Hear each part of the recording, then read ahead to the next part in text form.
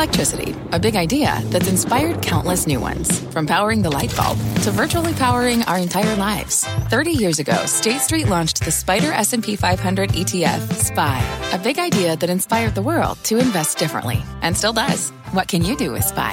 Before investing, consider the fund's investment objectives, risks, charges, and expenses. Visit ssga.com for a prospectus containing this and other information. Read it carefully before investing. SPY is subject to risks similar to those of stocks. All ETFs are subject to risk, including possible loss of principal. Alps Distributors, Inc. Distributor. I'm Deirdre Boza, and you're listening to CNBC's Tech Check. Our show is live weekdays at 11 a.m. Eastern. Listen in.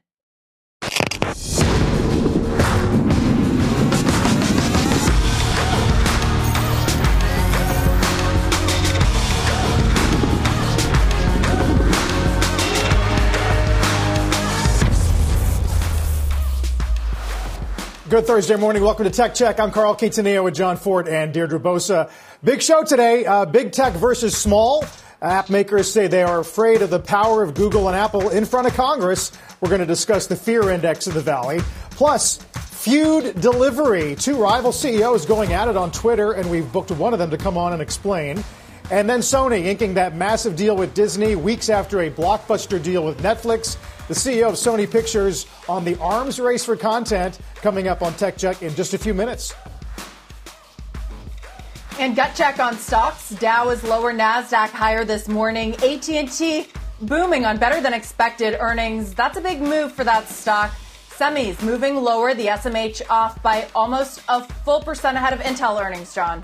Yes, and we're all afraid. That's what one app maker told Congress yesterday. Spotify, Tile, and Match Group, which owns Tinder, all voicing concern about the power Apple and Google have over their businesses. This as big tech continues to spend money in Washington. Amazon and Facebook leading the way with close to $5 million spent on lobbying in Q1 of this year alone. Plus, Lina Khan on the Hill yesterday for her FTC confirmation hearing. Khan is known as a critic of tech's power, a signal from the Biden administration maybe that they are moving away from consumer harm as a measuring stick when it comes to antitrust regulation, Deirdre. And that, to me, is the issue. If the U.S. moves to more of a European-style approach to antitrust regulation, where it's more about competition, less about consumer harm, does that result in more of a European-style tech ecosystem, which investors, I think, would agree would not be a good thing? Right. Would that sort of make investors wake up and take these regulations seriously? We have seen indications we could be moving there. Progress has been very slow. Carl, the key question I think that antitrust regulators are going to have to think about is, are these companies, the Spotifys, the Tiles, are they successful because of the App Store ecosystems, which their commissions help to pay for, or are they successful despite it? And it's probably somewhere in the middle. Yeah, Amy Klobuchar, John, who chairs the antitrust panel at Judiciary yesterday, said capitalism is about competition. It's about new competitors emerging. And this situation, to me, she says, doesn't seem like that's happening when you have two companies, meaning Apple and Google, really dominating in their respective spaces. Well, that is where we will start with Nilay Patel, editor-in-chief of The Verge and a CNBC contributor. Nilay, I mean, I know it's popular to beat up on the big guys here, and certainly with some of the details that we've heard out of this, Apple and Google haven't always acquitted themselves well when it comes to at least the appearance of fair treatment here. But is there the risk of killing the golden goose if they buckle down too hard on regulation here? I think there is, but I also don't think that there's any risk of killing consumer demand for great apps and services. And so the question is whether you're going to slow down the overall vibrancy of the industry and you're going to slow down how it's growing, but you're definitely not going to slow down people wanting to use their phones for more and more things. And I think the key question, as I watched the hearing yesterday and I read all the coverage of it afterwards, is Apple really thinks of the iPhone as their phone. They think that all of the commerce that's transacted in their store and in apps on the phone should accrue to them, and they should get benefit from it because they made the phone. That is a totally fair position. I think the app makers and a lot of user advocates would say, no, it's actually your phone. once you pay Apple the money for the phone, you should be allowed to do a bunch of things on it without Apple getting in the way. And I think fundamentally that question is one that Apple's not going to bend on because of market pressure. It's a question that Apple's going to bend on because the government makes them bend on it. I watched that hearing in a very bipartisan way. The committee was like, you should probably bend on this because all these companies, vibrant, great American companies, are kind of afraid of you. Right, but Nilay, these are mid-sized companies, right? They've grown pretty large, and you contrast that with some of the small businesses who really appreciate that Apple ecosystem, see it as sort of a badge of honor once they make it in. And then there's the whole question of consumers, right? What do consumers actually want? I know I've said before that I appreciate that ecosystem, my payments all in one place. So where are the antitrust regulators going to land on this? Are they going to be focusing on the consumers or these mid-sized companies that say they're afraid of the companies? I think it's both. And I think John brought up the consumer welfare standard. Lina Khan is a huge proponent of changing that standard. At the FTC, she's not going to change that standard. Congress has to change that standard.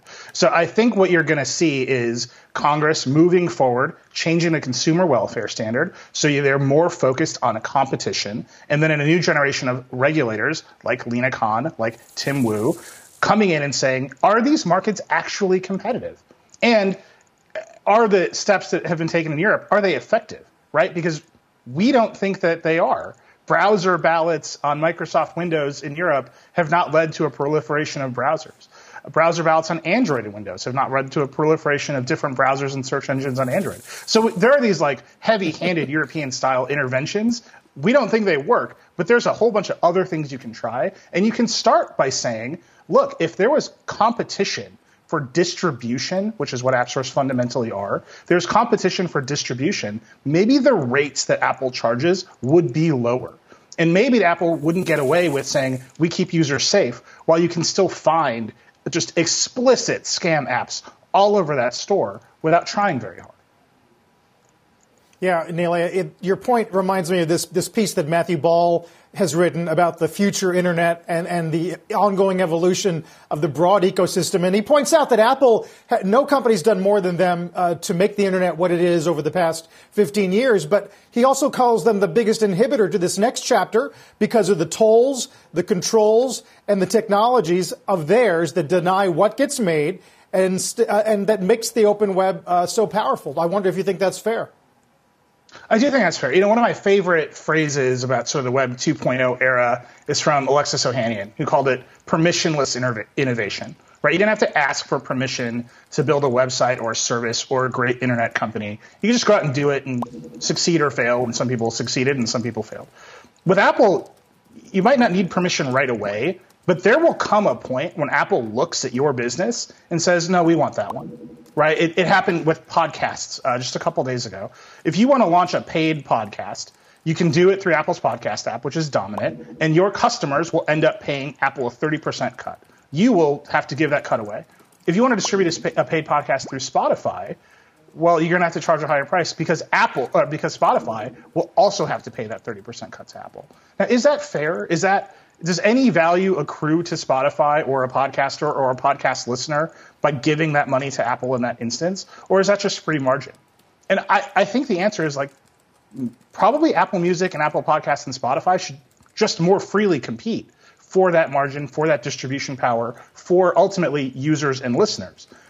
But there's no pressure on Apple to do it in the market context. That pressure is going to have to come legislatively. Well, Nilay, speaking of legislative, we want to bring in our Eamon Javers, who is with us on something that we mentioned earlier, which is the lobbying dollars that big tech is spending in Washington. Eamon, what to make of these? Yeah, John, look, you showed those numbers earlier, and this is like that scene in a gladiator movie when all the warriors are putting on the armor and they're lacing up their boots and they're sharpening their swords. I mean, they're getting geared up here and ready to go for what is expected to be a big year. I mean, these are big numbers for these companies. They're not as big as we see in some other sectors, but still, you're looking at large spends in lobbying.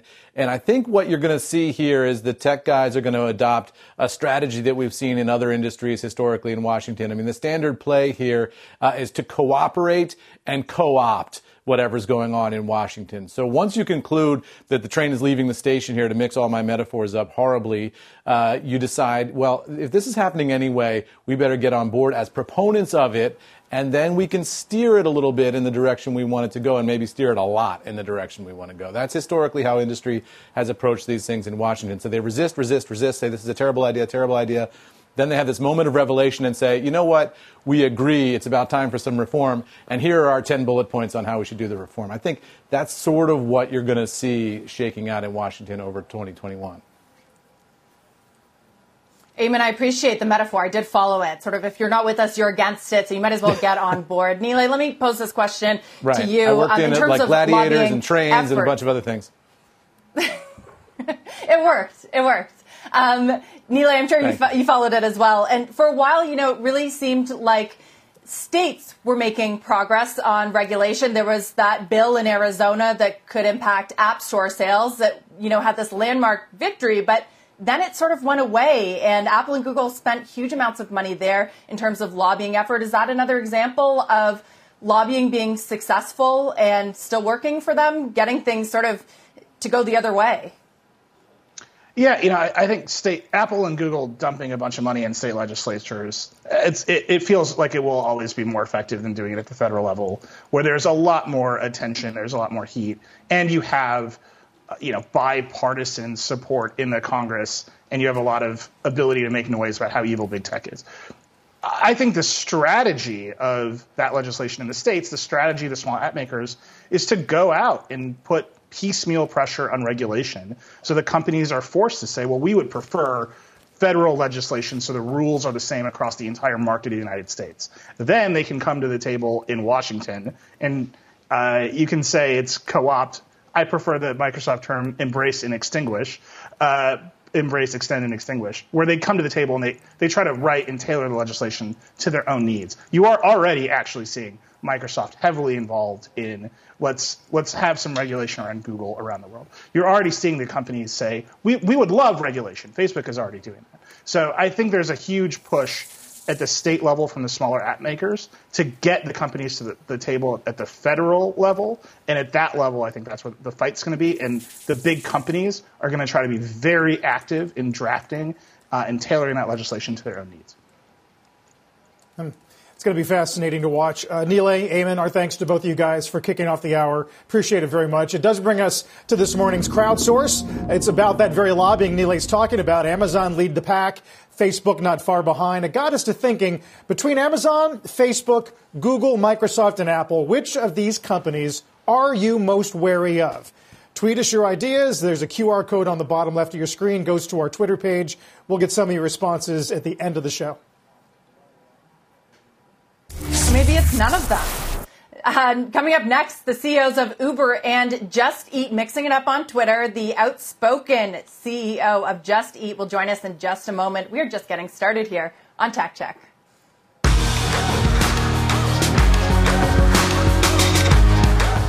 Go spread the word. When you get a fresh, hot McCrispy from McDonald's and you can feel the heat coming through the bag, don't try to wait till you get home. Always respect hot chicken.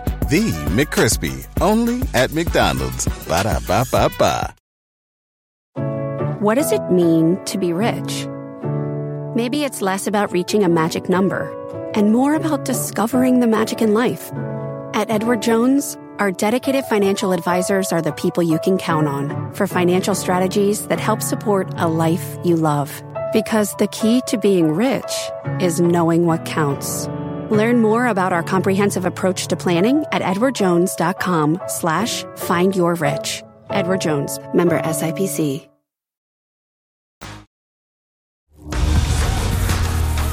Let's get a gut check on Micron shares following this morning, down more than 4%. Earlier today, Fitch affirmed its BBB- rating on the debt, revised the outlook to positive from stable. And the company, Micron, also releasing an annual sustainability report. The goal is spending about $1 billion on environmental causes by 2028.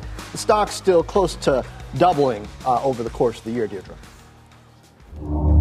Well, meanwhile, John, the delivery wars continue to heat up. This time, two rival CEOs taking to Twitter as they prepare to enter each other's markets. Just Eat Takeaway CEO Jitse Groen accusing Uber CEO of depressing Just Eat's share price by announcing new plans to expand in Germany. Dara Khosrowshahi hitting back, telling Groen to focus on the business instead of short-term stock moves. Then Groen swinging back, attacking Uber's tax and labor practices. That rare public company CEO versus CEO on Twitter that we have come to love. Joining us now is the man himself, the always outspoken Just Eat Takeaway CEO, Jitse Groen. Jitse, good morning, and thank you so much for being with us. Now, what did Dara Khosrowshahi do exactly to try to depress Jet shares, and what were you referring to when you suggested that you've seen it before? Well, very simply put, here we are. This company is worth, 100 billion US dollars. And they're completely obsessed with us. They're constantly talking about us. They put us, I think in that interview, they've mentioned us about 10 times. At some point, it doesn't make sense anymore. They need to start focusing on themselves and not on us. And therefore, I said, well, apparently you want to do something to us if you're talking about us rather than about your own expansion. And that was the nature of my tweet. I meant no harm with it. Okay, labor issues also came up in that Twitter spat. I asked Dara Khosrowshahi just last week why he couldn't make a group of their drivers, employees. I actually pointed to your op-ed a few months ago, and he said a line that we have heard from Uber many times, that doing so would take away the flexibility of their drivers, and their drivers want flexibility. Is that true? You have made a group of your drivers' employees. It's a false contradiction. Just to explain this to you, I'm the founder of Takeaway.com. I founded my business 22 years ago. So also, I got a little bit upset with the reply by Dara because, if you are in a business for 22 years, if you have started your business with 50 euros, you're probably not so much focused on the short-term results of your share price. I think the importance here is that Takeaway.com has always employed its couriers. That's what we started to do in 2016, and that's what we have expanded. So we do that. We do that in Holland, in Germany, in Austria, in quite a number of countries across Europe. We merged with Just Eat last year. I'm still the CEO of that combination, and we started doing that also in the legacy Just Eat countries. We started doing that, for instance, in the UK. We are now looking at a collaboration with the Australian government to also do that in Australia. And we're just, taking these countries one by one to see whether we can improve the conditions for the workers. And I'm talking about a false contradiction between the two because, if you ask a person, would you like flexibility? Who would say no to that, right? You get a pretty realistic result of about 90% of people that like flexibility. But why would people that like flexibility not like health insurance? That doesn't make any sense. So to be clear, Jitse, your employees that you actually treat as full employees, they also have flexibility while being food delivery drivers. Yeah, you can have 0-hour contracts, you can have 4-hour contracts, you can have full employment. You can do all that, right? So, of course, it takes more administration. It's more expensive, of course, if you have to pay taxes and Social Security. Mm-hmm. So it's probably the reason that other people don't do that. But, the flexibility is also there.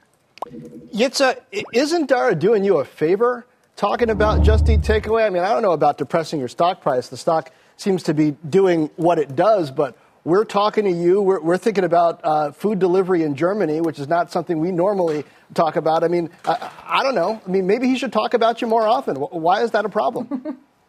Well, it's not a problem. I've never said it's a problem. I was surprised that Dara sent me a tweet.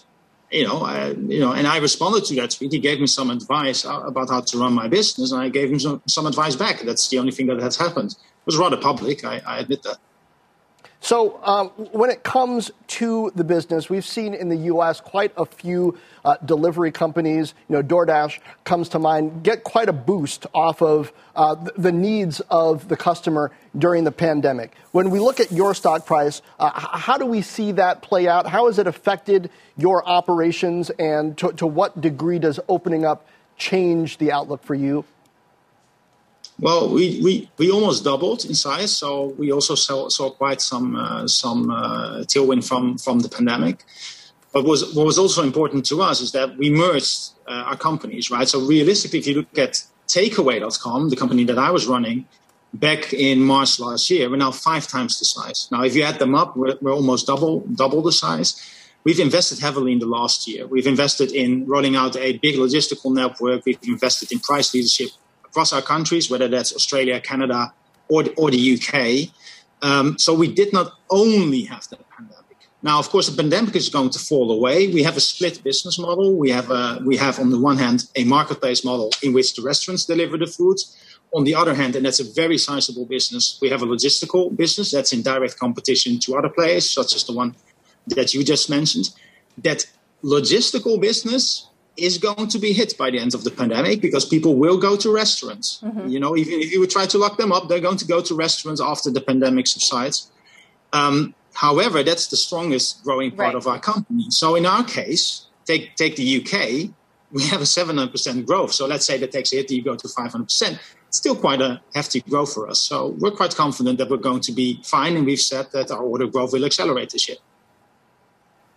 Right. I want to dig into that business model a little bit. Some investors worry that taking on an employee model would push profitability for food delivery companies further out. And as you just said, making some of your couriers employees is more expensive. Yet when I look at the balance sheet of yours versus Uber's versus DoorDash, Just Eat Takeaway has actually achieved adjusted EBITDA positivity over the last 2 years, and your net loss just a fraction of Uber's. Help me understand this. Is this a function of operating in a different market in Europe? Are the calculations different? How are you sort of able to achieve that adjusted EBITDA profitability when Uber says it's further out if, they make their drivers employees? Well, I think it's important to look at the country in which you operate and the model that you use. So if you look at the most important countries in Europe for food delivery, you're looking at Holland, Germany, and the UK. Those are by far the most important countries in the sector. All the other countries are nice, and we are the market leader in the vast majority of Europe. But those 3 countries are important. And why are they important? Because actually in those countries, you have a huge marketplace business, which is mostly with us. And on top of that, you have a logistical business.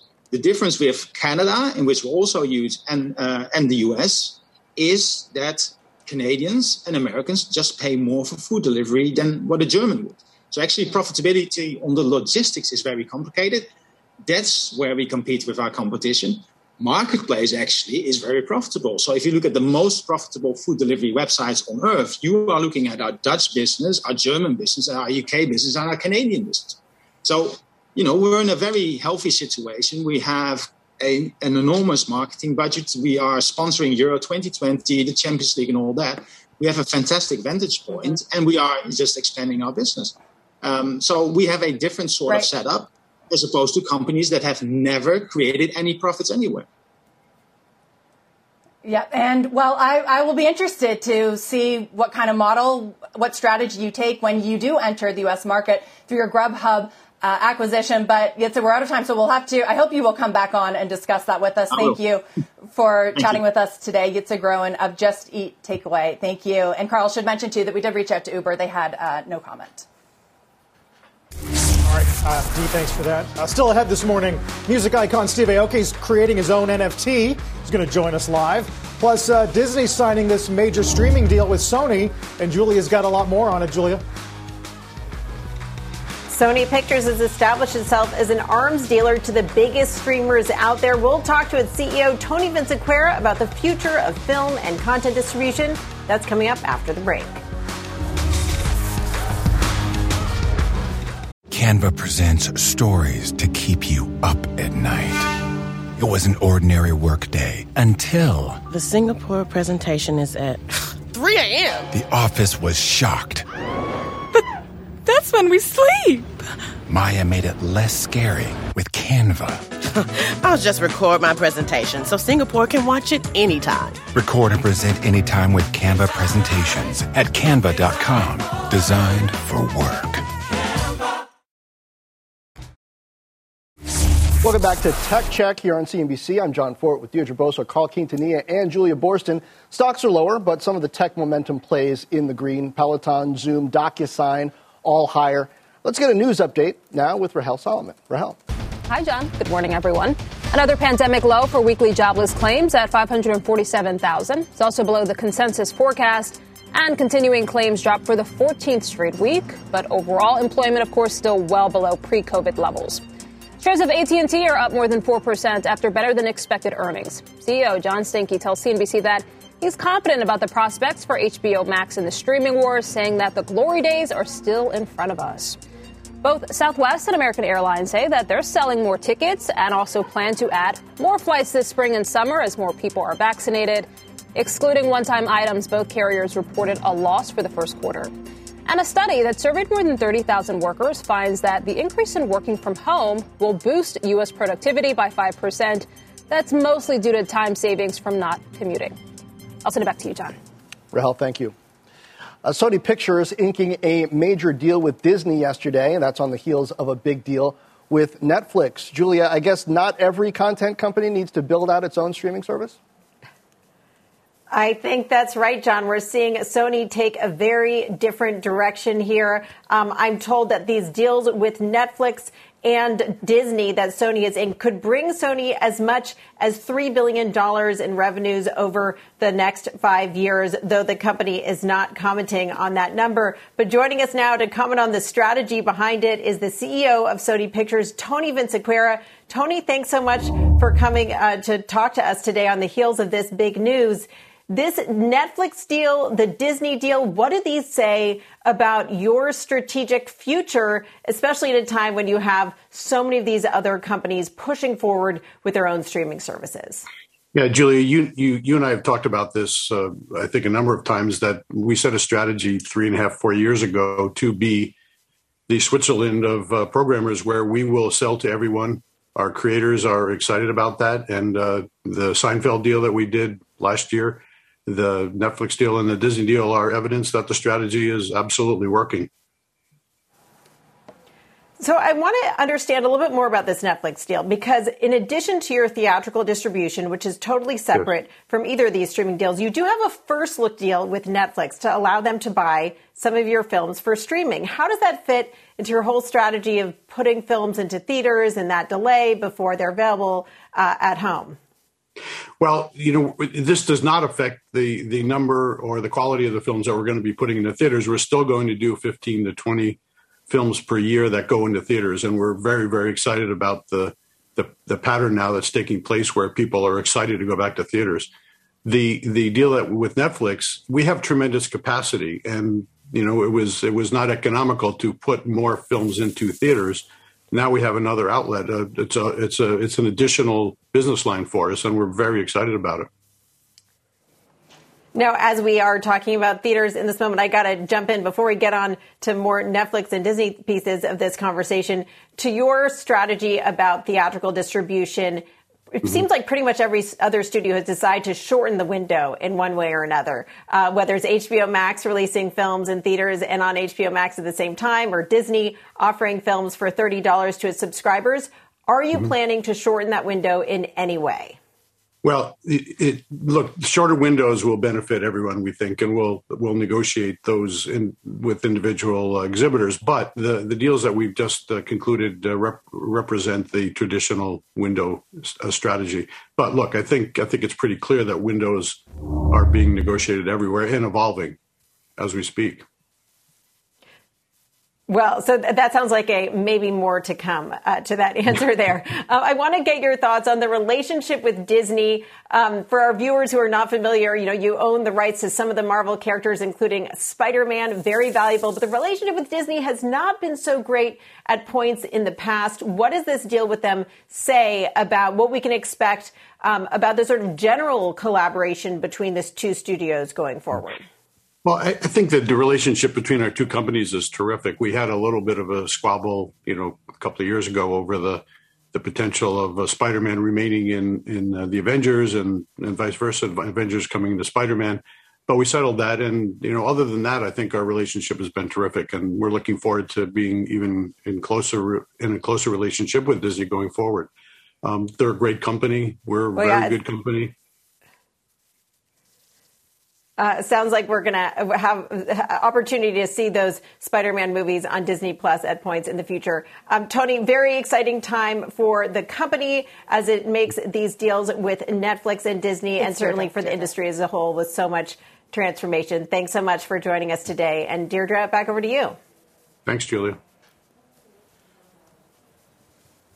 And Julia, viewers will get a bonus hour of Tech Check tonight at 7 p.m. Eastern. That's 4 p.m. Pacific, where we are. And I am stoked for this, Julia. You have organized an incredible lineup of guests. And really, there's no one better than you at the intersection of entertainment and tech. Deirdre, I'm so excited for this hour tonight. I'm so glad that you're going to be joining me. We are going to be talking to so many fascinating thought leaders across film, streaming, and movies. We're going to talk to the founder of Alamo Drafthouse, which is a cult favorite in the movie theater space. Kevin Mayer, the head of HBO Max, can talk about the growth and opportunities there. Franklin Leonard from The Blacklist about diversity in Hollywood and democratizing access to Hollywood, as well as Hello Sunshine's COO to talk about how that studio is really creating content for and by women. That, of course, is Reese Witherspoon's company. It's going to be a great lineup. And if you care about the future of content distribution media, you got to tune in tonight at 7 p.m. Eastern, 4 Pacific. Guys.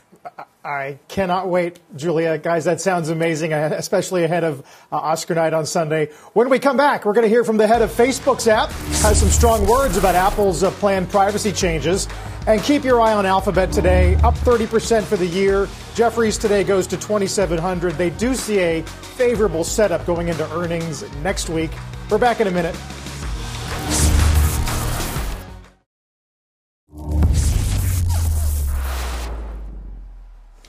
Facebook not holding back ahead of next week's update of Apple's operating system. The app tracking transparency feature goes into effect and will limit ad targeting capabilities.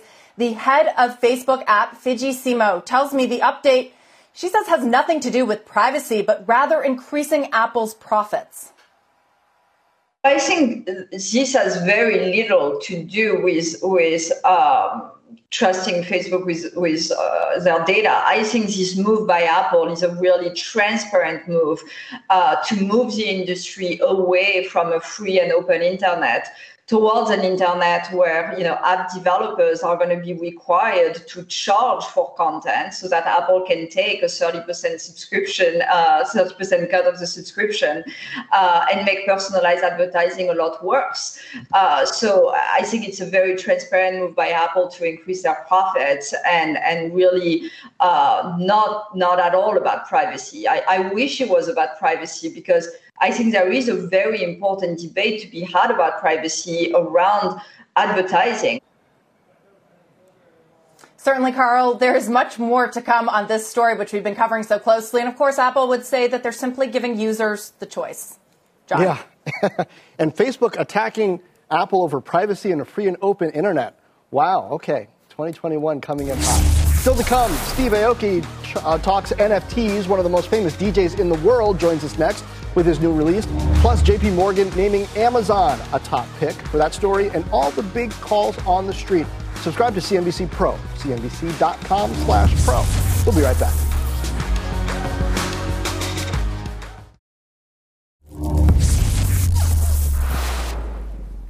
NFTs, as you know, have taken on the art and investing world by storm. Names ranging from Jack Dorsey to Patrick Mahomes hopping on the trend.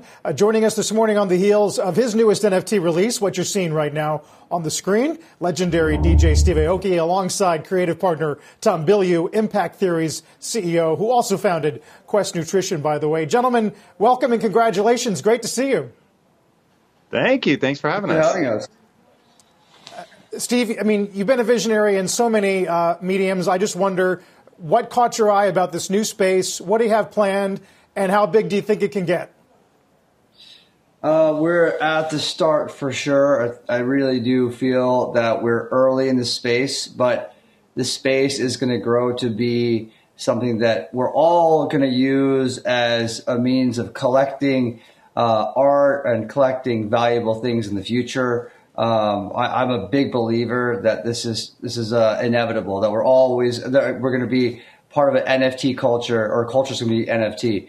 And I'm excited to get in early. I already had an NFT collection that came out a few months ago that did really well. I'm really excited about this one, to do this one with Tom and Mache, the artists that we work with, bringing in anime culture, science fiction, this concept Neon Future that we built out into a comic book series. And now the next adaptation is this NFT collection, and share that with the world. That's fascinating. Tom, I want to get your take, too, on where you see the market going and really who you think the target audience is in these early days. Who are you trying to reach? So ultimately, we're trying to reach collectors more than investors, but we're very aware that right now the investing scene is really where it's popping off. So we're focused on long-term value, making sure that what we do goes up in value, which is a big deal to this community, and wanting to really bring true art. Like there's nothing more exciting visually than digital art. And so to see it finally come into a space where artists can truly dedicate their lives to it and actually make a living, that we think of it sort of twofold, both the artists and the collectors. Steve, you've got more than 8 million followers on Twitter, nearly 9 million on Instagram. I am curious, with the whole direct-to-consumer push, the management of your brand, how has this weird year in the pandemic kind of changed your thinking or changed your focus, if at all? There's no doubt that if I was not in the pandemic, I wouldn't have gotten so deep into all these different areas outside of music. Like in the summer of 2020 is when I started getting my feet wet with NFTs. I started getting my feet wet with collectibles. I got really heavy into sports cards and into Pokemon cards and into day trading. And there's I wouldn't have the time to be able to invest as much as I did if it wasn't for being stuck at home. And I think a lot of us were in the same position where we had to reset our lives and stop the busy trains that we're all in to do other things. And it's allowed me to see so many different things that I wanted to get involved in and grow in these worlds. So the silver lining is I've just been able to do other things in my life that bring me so much love and passion and new communities and new worlds that inspire me and allow me to be creative. So I'm been really excited about what has come forth from this being stuck at home period of time and figuring out how to be able to bring that back into my life as we get back to what this new normal will look like, doing shows in front of people, what that will be like. Because I'm a collector, there's no doubt about it. And how I can still collect and how I can still be part of that space and still be creative and still be able to, put on the shows and do performances around the world. Right.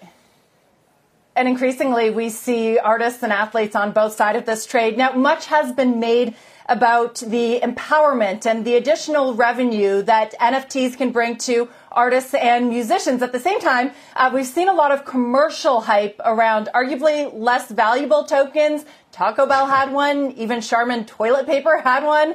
Let me direct this question to you, Tom. Do those kinds of tokens hurt that broader NFT artist mission, or do they help by bringing it more into the mainstream? There's no question that there are some clumsy projects being done, but they really do bring awareness to the space. And you cannot be afraid to make mistakes, embarrass yourself. We're really doing something pioneering right now and getting more people excited to be a pioneer, to go out and risk. You may fumble, some of the bigger companies, they can risk fumbling and that didn't go anywhere. As long as they protect their reputation by being good to the people that took a chance on them, they're going to come out of this fine. And so that's how Steve and I are thinking of this, is if we protect the long-term value of the people that have invested in the art that we're creating, we're going to be here for a long time. If we come in and we cash grab, then there's going to be a problem. But even some of the people that are doing cash grabs, at least they're bringing attention and awareness to, as Steve said, what is so clearly the future. This is a one-way street. We are not going backwards. So getting more people to adopt this quickly will ultimately be, I think, better for everybody. Steve, you mentioned live shows a minute ago. What happens to live shows when you're doing those again? Does the technology change them? The ability to buy stuff digitally, maybe even buy stuff with cryptocurrency? Do you incorporate digital art more into the shows? Do you stream the shows and charge for them? Are you thinking about all that stuff? Absolutely. I mean, there's the technology that's been developed during this pandemic has shot up. It's been exponential as far as how to make the experience for people that are stuck at home. Like, what do you do to make that experience better? I mean, we had no choice. We had to make that technology better. And now when shows are going to be back, we have that technology to actually be able to expand our reach. Because I was playing a lot of virtual shows, and some of the shows were larger as far as people watching me than my physical shows. So if you combine both of those worlds moving forward, and you combine the space of NFTs where, I mean, like what Tom's saying is that I agree with that, is that it's a one-way street. We're not going back. Digital is the future. And I think NFTs will be all prices. You know, you could even mint a show. You could mint an experience. You could mint things that are important, meaningful to certain people. And it doesn't have to be, you know, $1 gazillion. It could be something that's more affordable. I think it's just going to be part of culture that the idea of minting or authenticating an experience or owning something can be something for, a lower level and something that at a higher level. It's going to be all levels. So I'm excited to see where that goes, what live experiences are, because life, how we experience things, how we see art, how we go about our way in life is all through how we feel about the experience. And live experiences are a big part of what drives our hearts, just like the way we look at art. Yeah, I think everyone knows exactly where you're going with that one. Congratulations on this, though, and we can't wait to see you back doing dates on the road. Hopefully, that's another sign that normal's coming back. Thanks, guys. Appreciate it. Thanks for having us. Still to come, we double back on crowdsource. Big tech ramping up lobbying spend. We're going to hear from you about which company you're most concerned about or not. Plus, Cathie Wood and the ARK Fund weighing in on the environmental impact of Bitcoin. We'll be right back.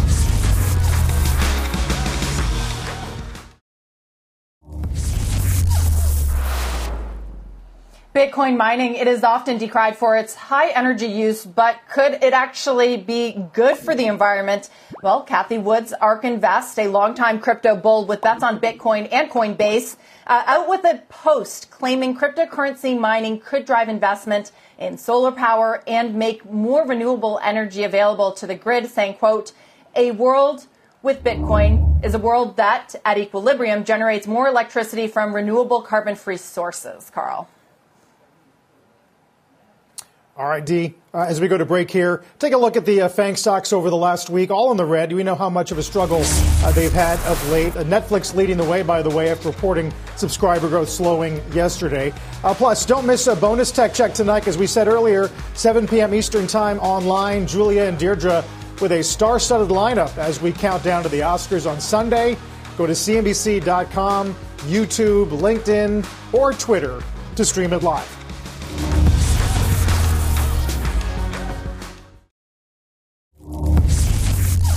Biology for manufacturing, a startup at the intersection. Zymergen going public today, and an IPO raising $500 million, valuing the firm at more than $3 billion.